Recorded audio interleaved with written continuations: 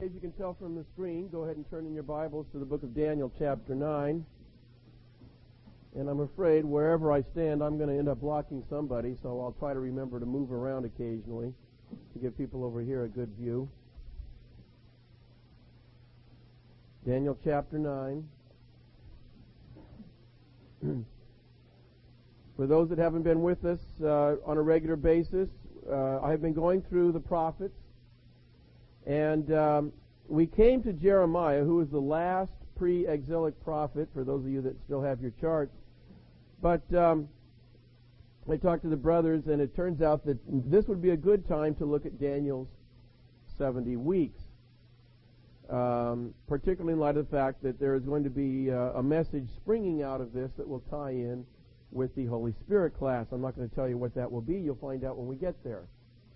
But we're going to take 3 weeks on the 70 weeks of Daniel. 3 weeks. I hope you're ready for some serious Bible study. Are you? All right. I love the Word of God. Do you believe that? I do. And you're going to see that. This is one of my favorite subjects because it shows how the Word of God just fits together like that from Genesis to Revelation. It is so wonderful. And when we're done, you're going to see so many other doctrines fit into what comes out of these 4 simple verses. It's one of the most important prophecies in the Scripture, one of the most remarkable. And unfortunately, liberals and those who don't believe in a literal millennium take this thing and they just water it down.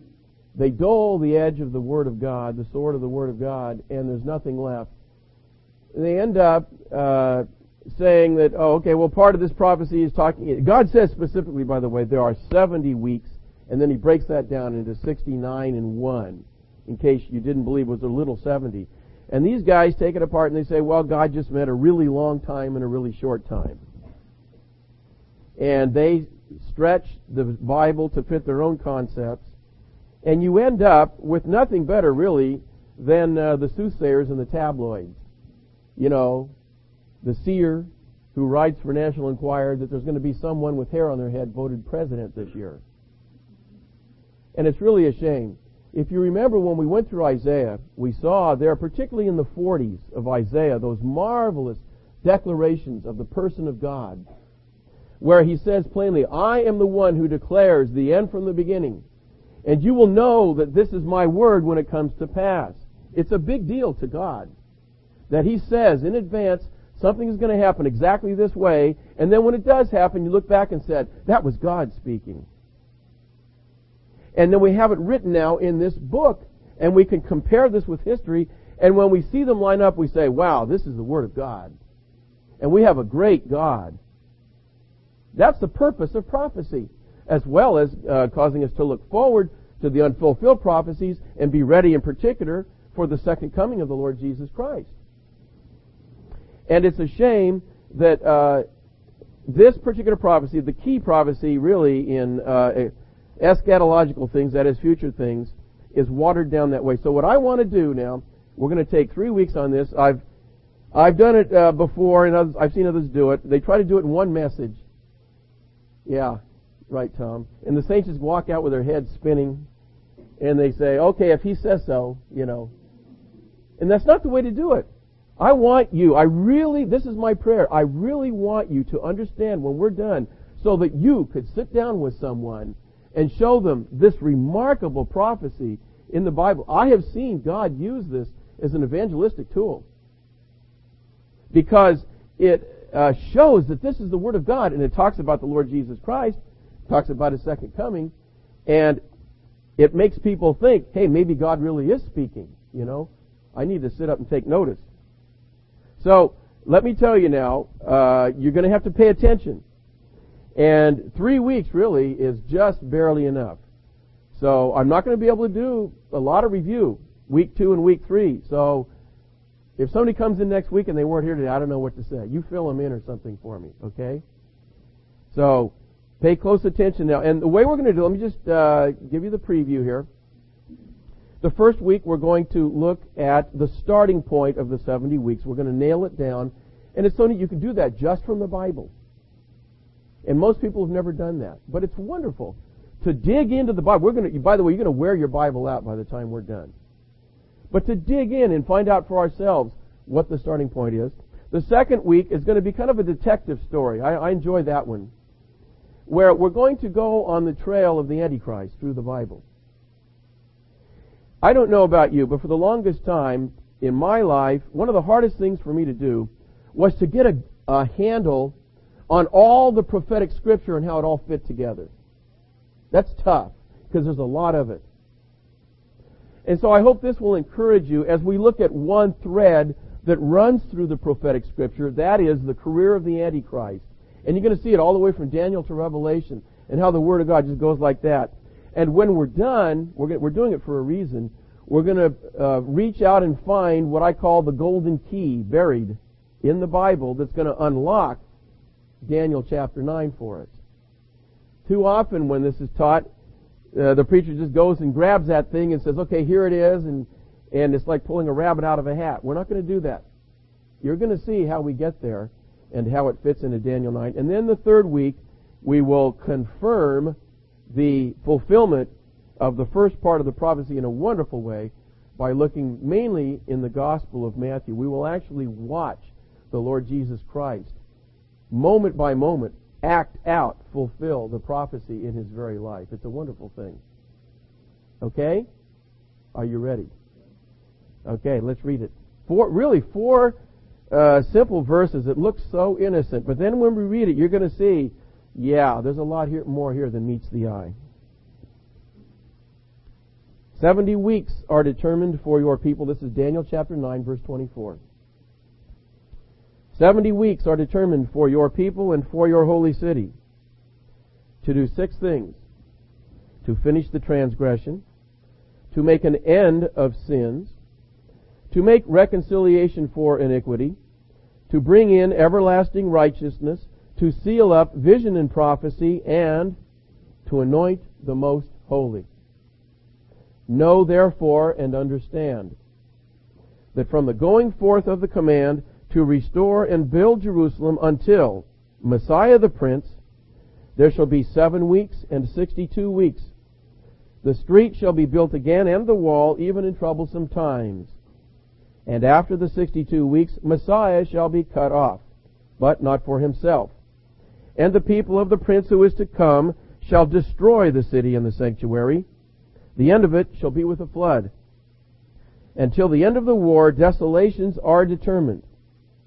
Then he shall confirm a covenant with many for 1 week. But in the middle of the week, he shall bring an end to sacrifice and offering. And on the wing of abominations shall be one who makes desolate, even until the consummation which is determined is poured out on the desolate. Did you understand all that? Okay, we're going to break it apart and look at it a little at a time. But first, just very briefly, the context here. Daniel is really, this is in answer to a prayer. Daniel chapter 9 is mainly a prayer, quite a long prayer, a heartfelt prayer of Daniel confessing his sins and the sins of his people, the Jews, while they're in captivity. They've been taken captive by the Babylonians. They've been in captivity for quite a while. Daniel has been studying the prophecy of Jeremiah, and he saw in there that Jeremiah prophesied that they would be held captive 70 years. And Daniel is adding things up, and he knows we must be getting near the end of the captivity.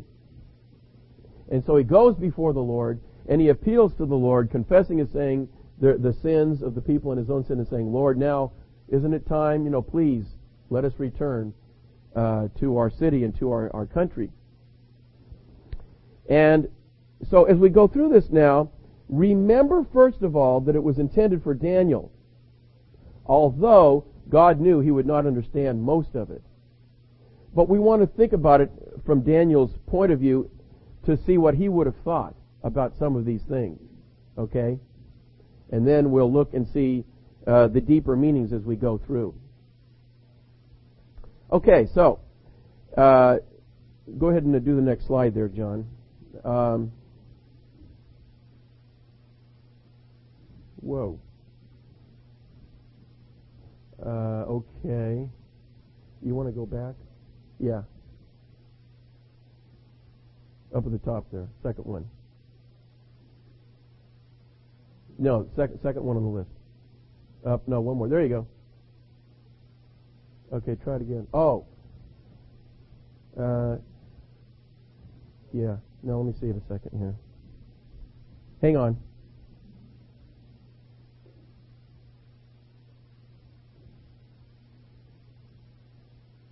I think we have the wrong slideshow here. Okay, so be patient.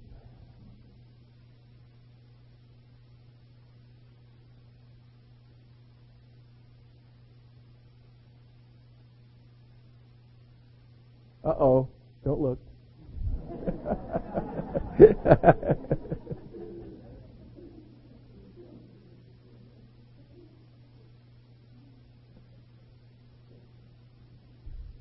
Get some room to maneuver here. Let's try this guy. There we go. That's the one we want. Okay. All right. Okay. So there's our 6 items that we have here in verse 24. And you'll notice I have one of them underlined, and you'll see why when we go through it. So look at verse 24. And if you notice when we read it, these are kind of all-encompassing things. Did you notice that? Really far-reaching events. For example, to finish the transgression. Wow. So let's think, first of all, from Daniel's point of view.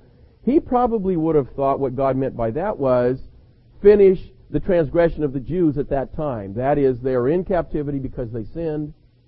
And so maybe God means, finish atoning for the sin so we can go back to our city. Something like that. Okay? And to be quite honest, it's not clear what some of these mean. And you'll find out it's not important. We'll know when we see the Lord face to face. There is one we can be definite about. It's the one I have underlined, and that's the critical one. Okay? So, for example, you're sitting there. I'm sure a lot of you are thinking, by the way, before we look at the 6, I need to say something here. Notice that it says 70 weeks are determined for your people and your holy city. Did you notice that? That is very important. Every word of God is inspired. We believe here in the verbal inspiration of the Word of God. And as you're going to see time and time again, we're going to point at individual words and their importance to understand what's going on. And here this prophecy is specifically directed toward the Jews. Your people, the Jews, your holy city, Jerusalem. We're going to keep that in mind as we go through this. So this first one, to finish the transgression, we might think, well, that might have something to do with the cross, for example, right? Possibly. Or go to the end of the history of planet Earth, finish the transgression then. Could be. But we can't say definitely. And it's not important. To make an end of sins, that's similar. And it could be any of the 3 I just named. Don't get worried, it's not important, okay? To make reconciliation for iniquity. Wow. Okay, Daniel probably would have thought the captivity, because that's what they were there for. But that is most likely talking about the cross of Christ. Okay? Make reconciliation for iniquity. So that these 70 weeks are going to include the cross. But here's the biggie. To bring in everlasting righteousness. Okay. That one we know. Has that happened yet? No. Anybody believe that's happened yet, by the way? Somebody who doesn't believe in the millennium will say that. Did you know that? They teach that. Can you imagine? If this is everlasting righteousness, whoa. I need to think what sin would be like. But it's talking about the time when the Lord Jesus Christ is going to sit on the throne in Jerusalem and rule over the earth as King of Kings and Lord of Lords, as He should. Okay? You believe that? You don't sound convinced. Okay, well, let me convince you. Look back at Isaiah chapter 9. It says to bring in everlasting righteousness. Not just righteousness, but the everlasting kind. The kind that never ends. Okay? We're going to see that in Isaiah. 2 prophecies, Isaiah 9, very familiar. Isaiah 9, verse 6. You there? For unto us a child is born, unto us a son is given, And the government will be upon his shoulder, and his name will be called Wonderful, Counselor, Mighty God, Everlasting Father, Prince of Peace. Of the increase of his government and peace there will be no end. Upon the throne of David and over his kingdom, to order it and establish it with judgment and justice from that time forward, even what? Forever. You got that? That hasn't happened yet. You know who the ruler of this world is right now? That's right. That's what he's called. The prince of this world. Now, of course, the Lord Jesus is holding the universe together. You know, it's not exactly a small thing. But as far as this world, this cosmos as it's called, the system that we live in that tries to make people happy without God, that's ruled by the devil. Okay? And when Jesus comes to rule, it's not going to be like that ever again. He is going to rule starting then, and he's never going to stop. And I can hardly wait.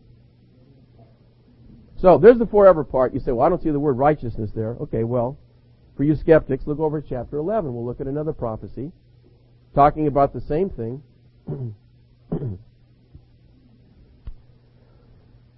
There shall come forth, chapter 11 of Isaiah, verse 1, there shall come forth a rod from the stem of Jesse, and a branch shall grow out of his roots. The Spirit of the Lord shall rest upon him, the Spirit of wisdom and understanding, the Spirit of counsel and might, the Spirit of knowledge and of the fear of the Lord. His delight is in the fear of the Lord, and he shall not judge by the sight of his eyes, nor decide by the hearing of his ears, but with righteousness, there it is, he shall judge the poor and decide with equity for the meek of the earth. Again, verse 5, righteousness shall be the belt of his loins, and faithfulness the belt of his waist. Okay. I think you knew that before we looked there, but I want to drive it home. It's going to be a righteous rule that's going to last forever. So, back to chapter 9. Daniel. The phrase was to bring in everlasting righteousness. That is, to start it. Okay? So, this 70 weeks will take us up to the time when the millennial reign of Christ begins. That's the idea. Okay? That's interesting already, right? If you think about it, because it hasn't happened yet. And we know offhand the decree to restore to rebuild Jerusalem is around 400 or 500 BC, so we're talking 2,500 years. That's a lot more than 70 weeks, isn't it? 70 weeks is about what? About a year, 52 weeks in a year. So already, and we're going to do this, it's perfectly legitimate to use 20/20 hindsight as believers. And we know that Jesus has not come to reign yet, and so this 70 weeks has to be something besides ordinary weeks of days. Right? We'll find out what they are. But they're clearly not 70 literal weeks. Okay, then the next thing is to seal up vision and prophecy. That could be, to seal up means to write it down, in which case that was completed around 90 AD when the book of Revelation was written. It could mean fulfilling them all. It's not clear and it's not important. Finally, to anoint the most holy. Well, the most holy generally talks about the holy place in the temple. And so to anoint it means to get it ready for service. So this could be talking about the rebuilding of the temple and getting it ready for sacrifices. Okay? And I believe, actually, it's talking about the rebuilding of the temple, which is about to happen in preparation for the Lord's return. When the Lord returns, we'll talk about it. Their sacrificial system is going to be reinstituted in Israel, and there has to be a temple for that to happen. And the temple has to be rebuilt. And there are Jews, as we speak, waiting in the wings with the furniture, ready to move in. There's a problem right now, though, for that. You know what it is? Yeah, it's a place called the Dome of the Rock. You ever heard of it? It's a Muslim holy place, and it's sitting right where the temple should be. Okay? The amazing thing is the Antichrist is going to work around that. Isn't that incredible? This guy is going to be somebody special to be able to do that.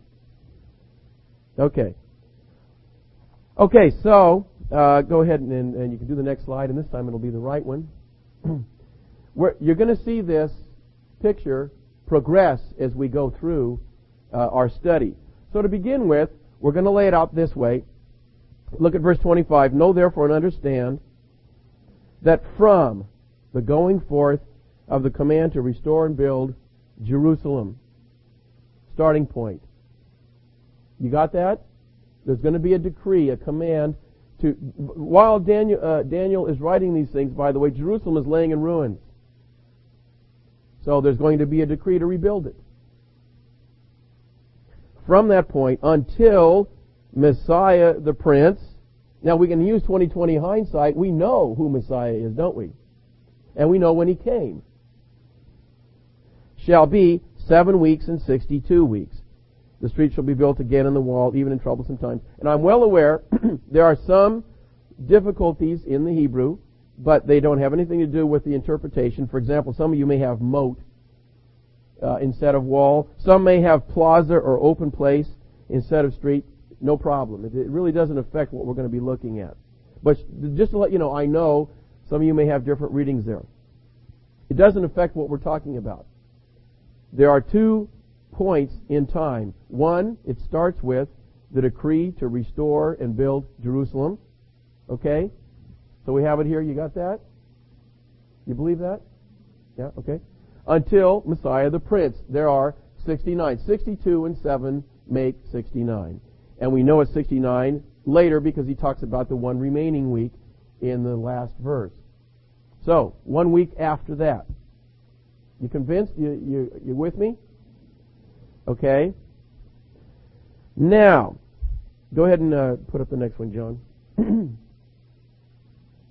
We know roughly, we're going to look at them, by the way. This is what we're going to do this morning. Look at the decrees. There were 4 decrees for the Jews to go back and do something. And they're all in the Bible. We're going to look at them. And they all occurred within about a 100-year range, about 540 to 440 BC. Okay? So I added the date on the left. We know somewhere in there is our starting point of the first 70 weeks, the first 69 weeks. Now, I'm putting in 4. You say, what's 4 BC? What's that? Well, that's the best date we know now that the Lord Jesus was born. You may say, I thought he was born in 0 BC. No. The Julian calendar, actually the Gregorian calendar, wasn't adjusted until well after the Lord, several hundred years. And I think it was a monk or somebody decided on December 25th as his birth date, and the day they picked as 0 was the year he was born. Well, we know now that wasn't the case. It was roughly about 4 BC. So I'm just putting that up right now. The way we're going to do this, we're going to discover this together. I know some of you know in advance, that's not right. That it's not the starting point. It's not the birth date of the Lord Jesus. But we're going to start from scratch and assume we don't know anything. So when we would first read this, we would think, oh, okay, Messiah the Prince, that would be his birthday. And it'd be 4 BC. And we're going to put it up there for now. That's what we're going to start with. Okay? That's what we would think from the decree to Messiah the Prince. Well, it would be when he was born, 4 BC. And we can already tell. What are we looking at there? About 500 years. Now, that's not 70 weeks, is it? However, if you multiply it out, 70 times, it's actually 69 times 7. We'll use 70 right now just for ease of arithmetic. 70 times 7 is 490. It sounds suspiciously like these weeks are weeks of years, doesn't it? Okay. And so, you want to go to the next one, John? I have that up there. 69 times 7 is 483, actually. And if it were days, it would be 483 days. We know it's not 483 days from the decree until Messiah the Prince. It's not even close. So, we're going to call it years right now. But I put quotes around it. Okay? I don't know if it's going to be exact years or not, but it's roughly a year. Okay, go ahead and go to the next one. So we're going to update our little graph now by saying 69 weeks is really 483 years, quote. We'll find out later exactly what that is. So right now we'll just put a placeholder in it with quotes. And so right now that's about all we can do using what we've read and what we know from history. Okay? As we go on, this is going to become clearer and clearer until, bang, when we find our golden key and we put it in the lock, it's all going to fit together in a remarkable, wonderful way. So hang in there. Be patient. Okay? So now our first job is to nail down the starting point. Because we have 4 decrees to choose from, we've got to find the right one. Okay? And the wonderful thing about this is that you can do almost all of this strictly from the Bible.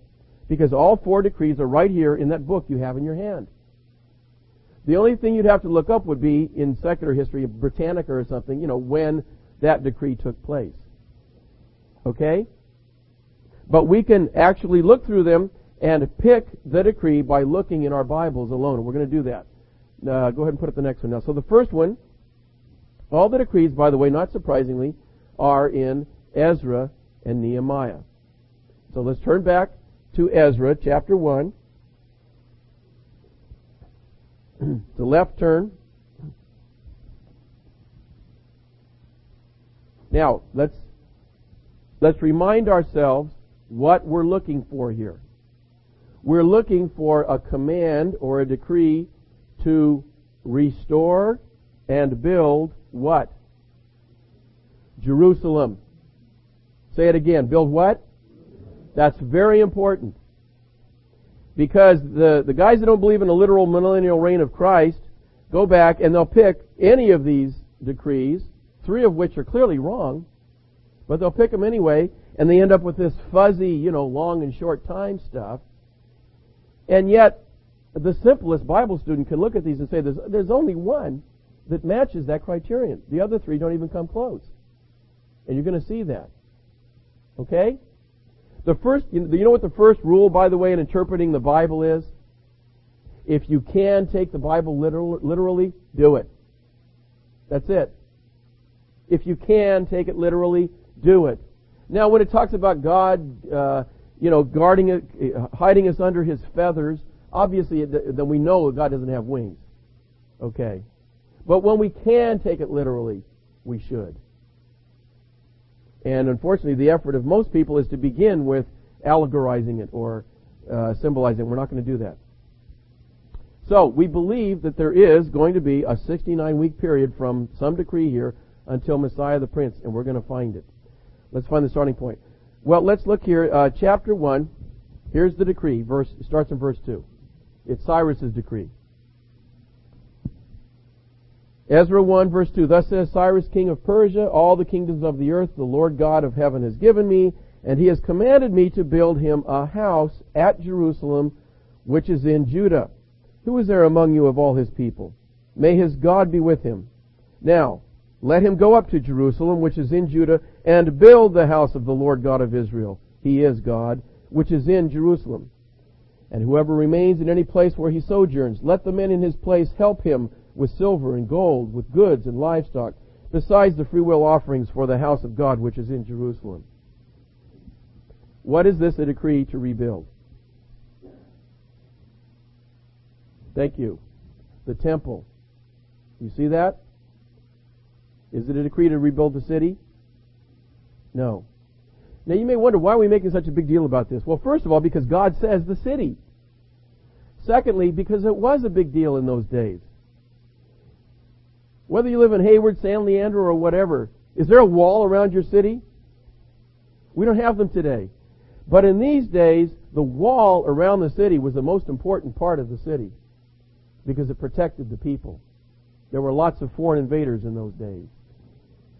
And it was a big thing when a people had been conquered and the wall leveled, which is what happened in Jerusalem, by the way. There is no wall, just a bunch of rubble and piles of stones there. It's a big thing for a king to be willing to tell the people, okay, you can go back and you can put those walls back up again. That's rebuilding the city, by the way. Because once he's allowed them to do that, you're talking about months and sometimes years if you want to go back in and conquer that people again because of that wall. You've got to do a siege and try to sap under them, and it takes forever. Sometimes you never do get through. You understand? So it was a big thing it was one thing for a king to say, go back, yeah, go on back and build your temple, that's fine, you can worship your God. No threat there. But when he says rebuild Jerusalem, implying therefore the walls also, that's a big deal.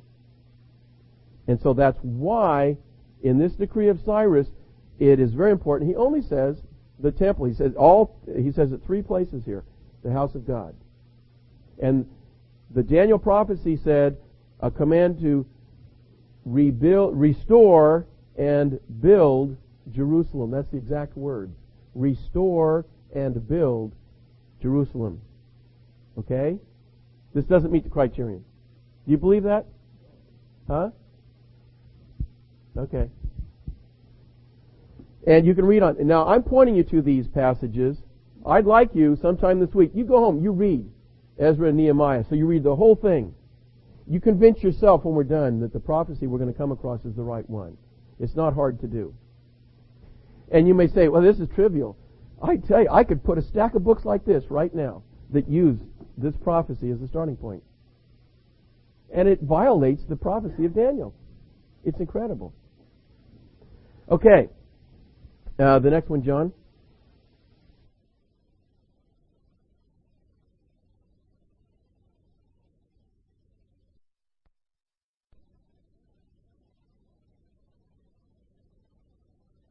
Set the setting for you now. You say, why do we need a second decree? Well, I'll tell you why. It's actually back in chapter 4. So go back there. What happened was the Jews went back and they started working on the temple. And the people who lived there that weren't Jews got upset. They don't want these guys coming back. It's been nice. Those guys have been gone, you know. We've moved into their houses. We've taken over their land. We don't want these guys coming back. And so they did everything they could to keep them from doing it. What they did was they made up a lie. And they sent it back to the king, who was Artaxerxes now, and they said, hey, you know what's going on? These Jews have come back and they're rebuilding the city. And you understand the problem because I explained it to you, right? If that were the case, that's not a good, the king would get upset at that. And look at what the letter they sent back. The letter in mine, by the way, is indented, and it starts in verse 9. That's the from part, and then 11 through 22 is indented. That's the letter they send back, the bad guys, saying these naughty Jews are doing more than building the house of God. Look at verse 12. Let it be known to the king that the Jews who came up from you have come to us at Jerusalem and are building the rebellious and evil city, and are finishing its walls and repairing its foundations. You see that? That's a lie. They're not doing that. But the king is paranoid about something like that. And when he hears this, he shuts the work down. He puts a stop to it. Because he's afraid of that great wall coming up again. And if he has to go back there and do business with them again, it's going to take him years or worse. So he puts a stop to it. Verse 21, now give the command to make these men cease, that this city may not be built. Do you see, by the way, as we're going through this, you see the critical issue of rebuilding the city versus the temple. This is a key to understanding Daniel chapter 9. That's the issue, rebuilding the city.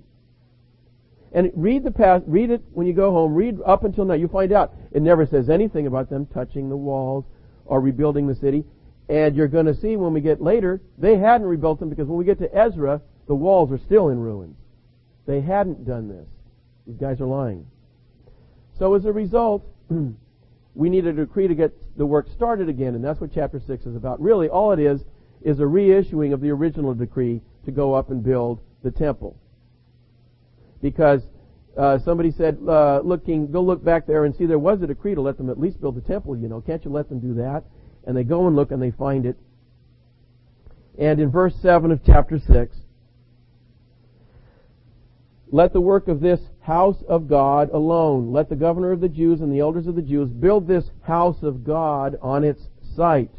Verse 8, moreover, I issue a decree as to what you shall do for the elders of these Jews for the building of this house of God. Boy, I don't know what could be clearer. This is clearly the temple again, isn't it? And you can read the whole thing, and it only talks about the temple. This is not the decree we want.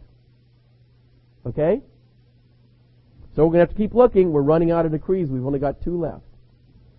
John? Next one is the next chapter, chapter 7. You say, why do we need another one? Well, they're getting a little skittish now, you know. They don't want to stray at all from the building of the temple and anger the king, and so they hadn't furnished it. Here's this temple that's empty. And so, to make it official, what this decree is going to be, it's going to allow them to furnish it and start using it. Chapter 7, we'll look at verse 16. He's been talking about them taking up silver and gold and furniture and so on. He says, verse 16, "And whereas all the silver and gold that you may find in all the province of Babylon, along with the freewill offering of the people and the priests, are to be freely offered for the house of their God in Jerusalem. Now therefore be careful to buy with this money bulls, rams, and lambs, with their grain offerings and their drink offerings, and offer them on the altar of the house of your God in Jerusalem." Verse 19, "Also the articles that are given to you for the service of the house of your God, deliver in full before the God of Jerusalem." Verse 23, "Whatever is commanded by the God of heaven, let it be diligently be done for the house of the God of heaven," and so on. I have in my Bible, I have these red underlines, okay? And over, it's the house of God. We're not building the city. The city is still in ruins because the kings want it that way. And the decree was supposed to be to rebuild Jerusalem, right? Now, I hate to tell you this, but this would have been really nice. Because 69 weeks is 483 years. If we added that to the date of this one, which is 457, we would come up with 26 AD, right toward the end of the life of the Lord. It would be right smack dab in His life. Wouldn't that be nice? And you see the commentators jump all over this one because that does happen. The problem is it says nothing about rebuilding the city. And we have to be honest with the Word of God. God said very clearly, and this is so important, by the way, He said in Daniel 9, "Restore and build." 2 words. Did you notice that? In Daniel 9. That's so significant because that first decree, I didn't tell you this, but that first decree of Cyrus is talked about in Isaiah. And some of you may know that. Dave picked me up on this when I went through this a couple of months ago with the family. He said, "What about that passage in Isaiah that says Cyrus is going to go up and build Jerusalem? That must be the decree." There is a prophecy in Isaiah talking about Cyrus, and apparently they might have built a few houses here and there because we see them in Ezra, but they didn't rebuild the city. And we saw from there He didn't give them permission. The purpose of God stressing Cyrus in the book of Isaiah was for God to say, because it's in the 40s, by the way, I think chapter 44, God is saying, "I am so great, here's this great man Cyrus, he's going to be my puppet. I'm going to make him let the Jews go back without payment." In other words, I'm not even going to pay him to do it. He's just going to do it because I want him to. And the stress there is on the sovereignty of God. You understand? And really, if you think about it in a way, his was the biggest decree because they've been in captivity all this time, and He was the first one to finally say, "Okay, you guys can go home now." That's a big deal. And that's why God stressed that one in Isaiah.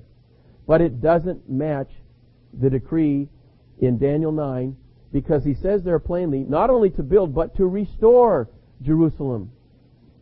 That is, return it to its original state. And that doesn't happen until the next one in Ezra. And then it does happen very clearly. Did you follow that? You didn't, don't worry about it. Okay?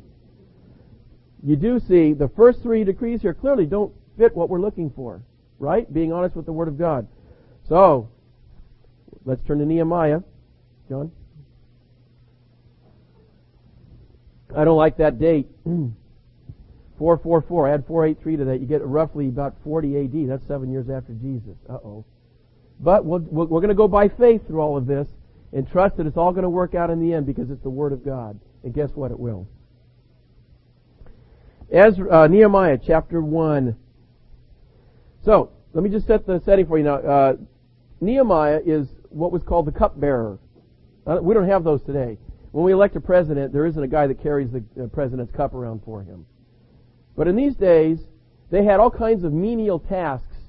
When a king conquered a country, You know what he would do? He would take the greatest men in the country, administrators, rulers, governors, rich people, and he would make them his servants.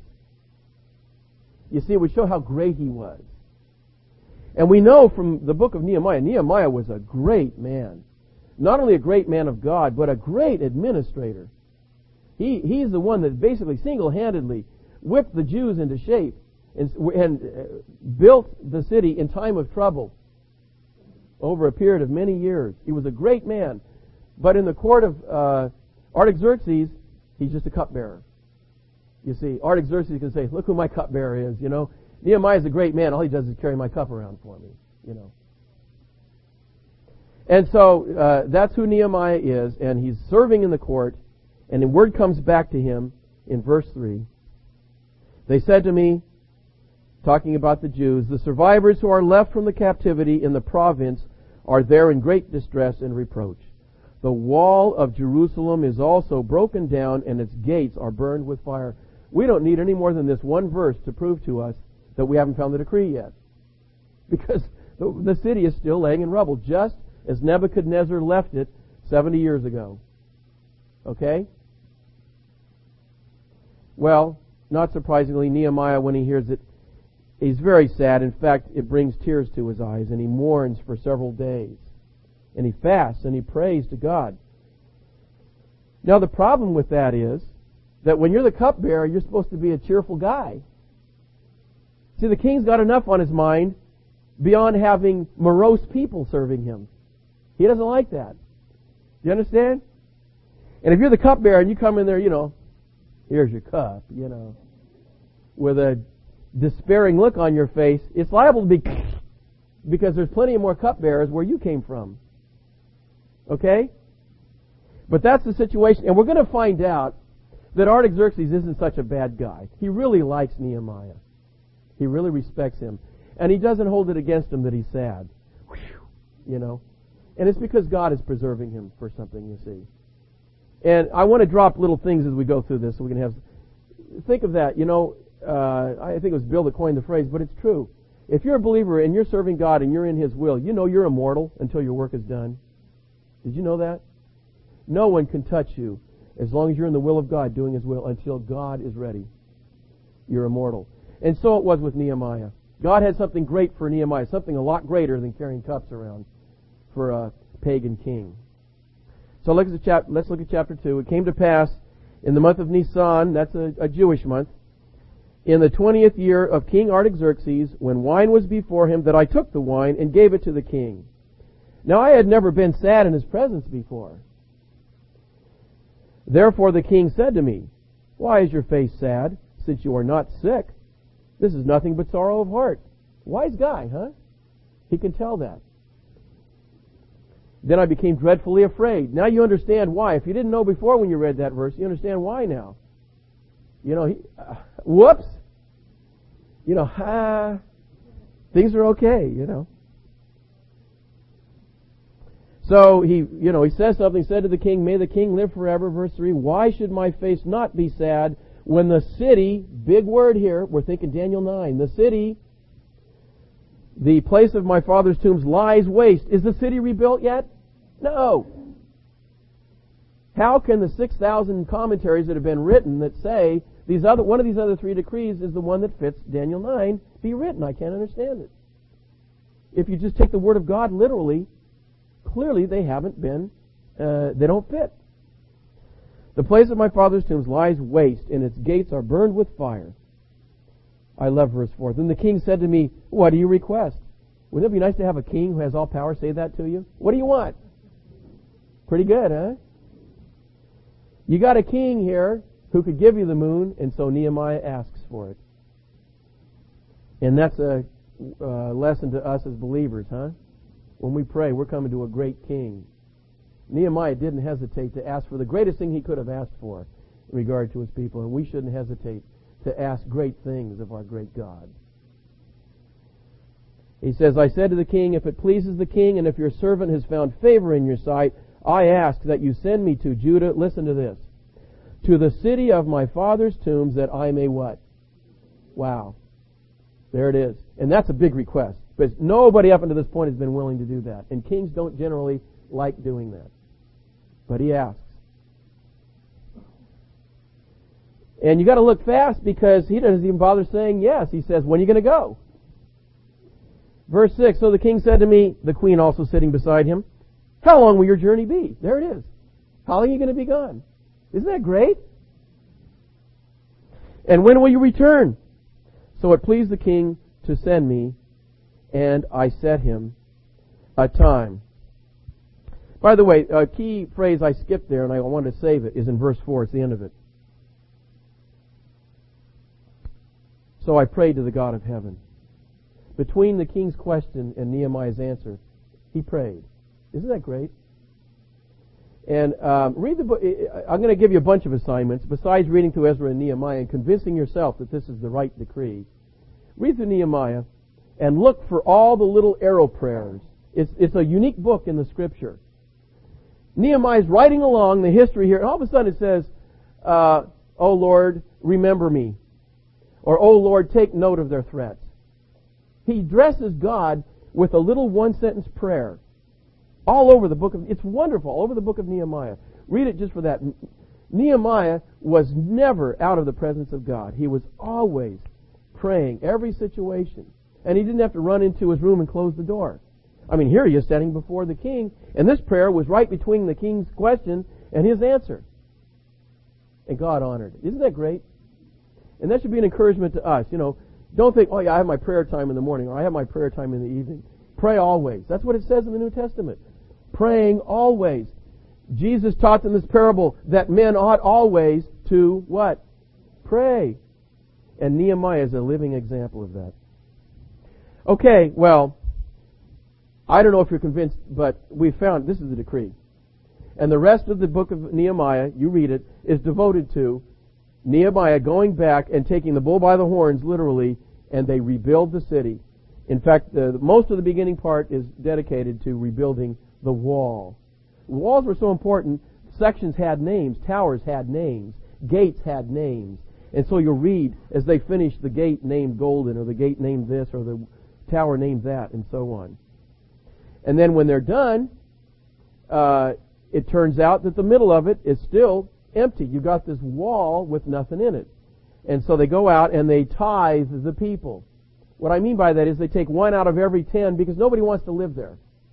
Nobody wanted to live there because they knew that would be the target if an enemy ever came back again.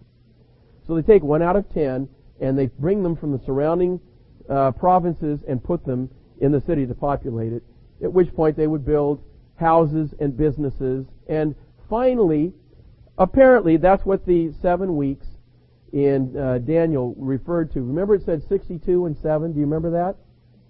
Or 7 and 62 actually. Apparently the 7 weeks, which would be about 49 years, was how long it took to finally bring it back up to where it was like the old city of Jerusalem with houses and businesses and a flourishing industry and all of that. We don't know that because, they didn't write down the date. Today the last house was built. But that's probably what it was because it said it would be rebuilt in troublesome times. Okay, next slide there. I don't know if we've advanced all that much. The only thing we've done is we put a date down there, 444 BC. You see it? Okay, that's the only change we've made in our slide. You give up? The Word of God is true, let me tell you. And we're going to come back now. And next week, as I said, this is going to become a detective story next week. And just real fast, a little anecdote here. Many of you know that the first one to really write at length about Daniel's 70 weeks and dig in and show how it was fulfilled was Sir Robert Anderson. He was British, and he did it in the late 1800s. But a lot of people don't know that he was the head of the Criminal Investigation Division, the CID, at Scotland Yard. Isn't that interesting? He was a detective. And you'll see next week that it takes that kind of a person to really hang in there with the Word of God because already, a lot of people would give up at this point. And they did. There's 4 decrees. Oh man, I don't know which one it is. And they just pick one and they quit. But you've got to hang in there. And we're going to have to really dig into a lot of Scripture to follow the Antichrist like a detective. We're going to call witnesses. We're going to interrogate them next week. We're going to find out they all agree about this guy. And when we're done, right in Revelation, right at the very end, when God finished the Bible, He dropped a little golden key there that we can then pick up and take back to Daniel and unlock it. And we're going to see it fulfilled in a marvelous way. Okay? So this week, maybe review for yourself Ezra and Nehemiah, just to convince yourself again. You'll see what I was talking about. It's wonderful. The Word of God is so clear. Let's pray. Father, we thank You so much for Your Word. And Lord, when we study Your Word like this, we realize that there are certainly treasures buried that we have never seen yet. And so we want to commit ourselves, Lord, to being people of the Word. Lord, help us to be serious about not only studying Your Bible and reading it and memorizing it, but obeying it. Lord, we love Your Word. To us, it's like You say in Your own Word, silver tried in the fire 7 times. It's pure. It's rich. It's treasure. Lord, help us to be dividers of the Word, workmen of the Word, as it says in the New Testament, that we may not be ashamed. We thank You so much. In Jesus' name, amen.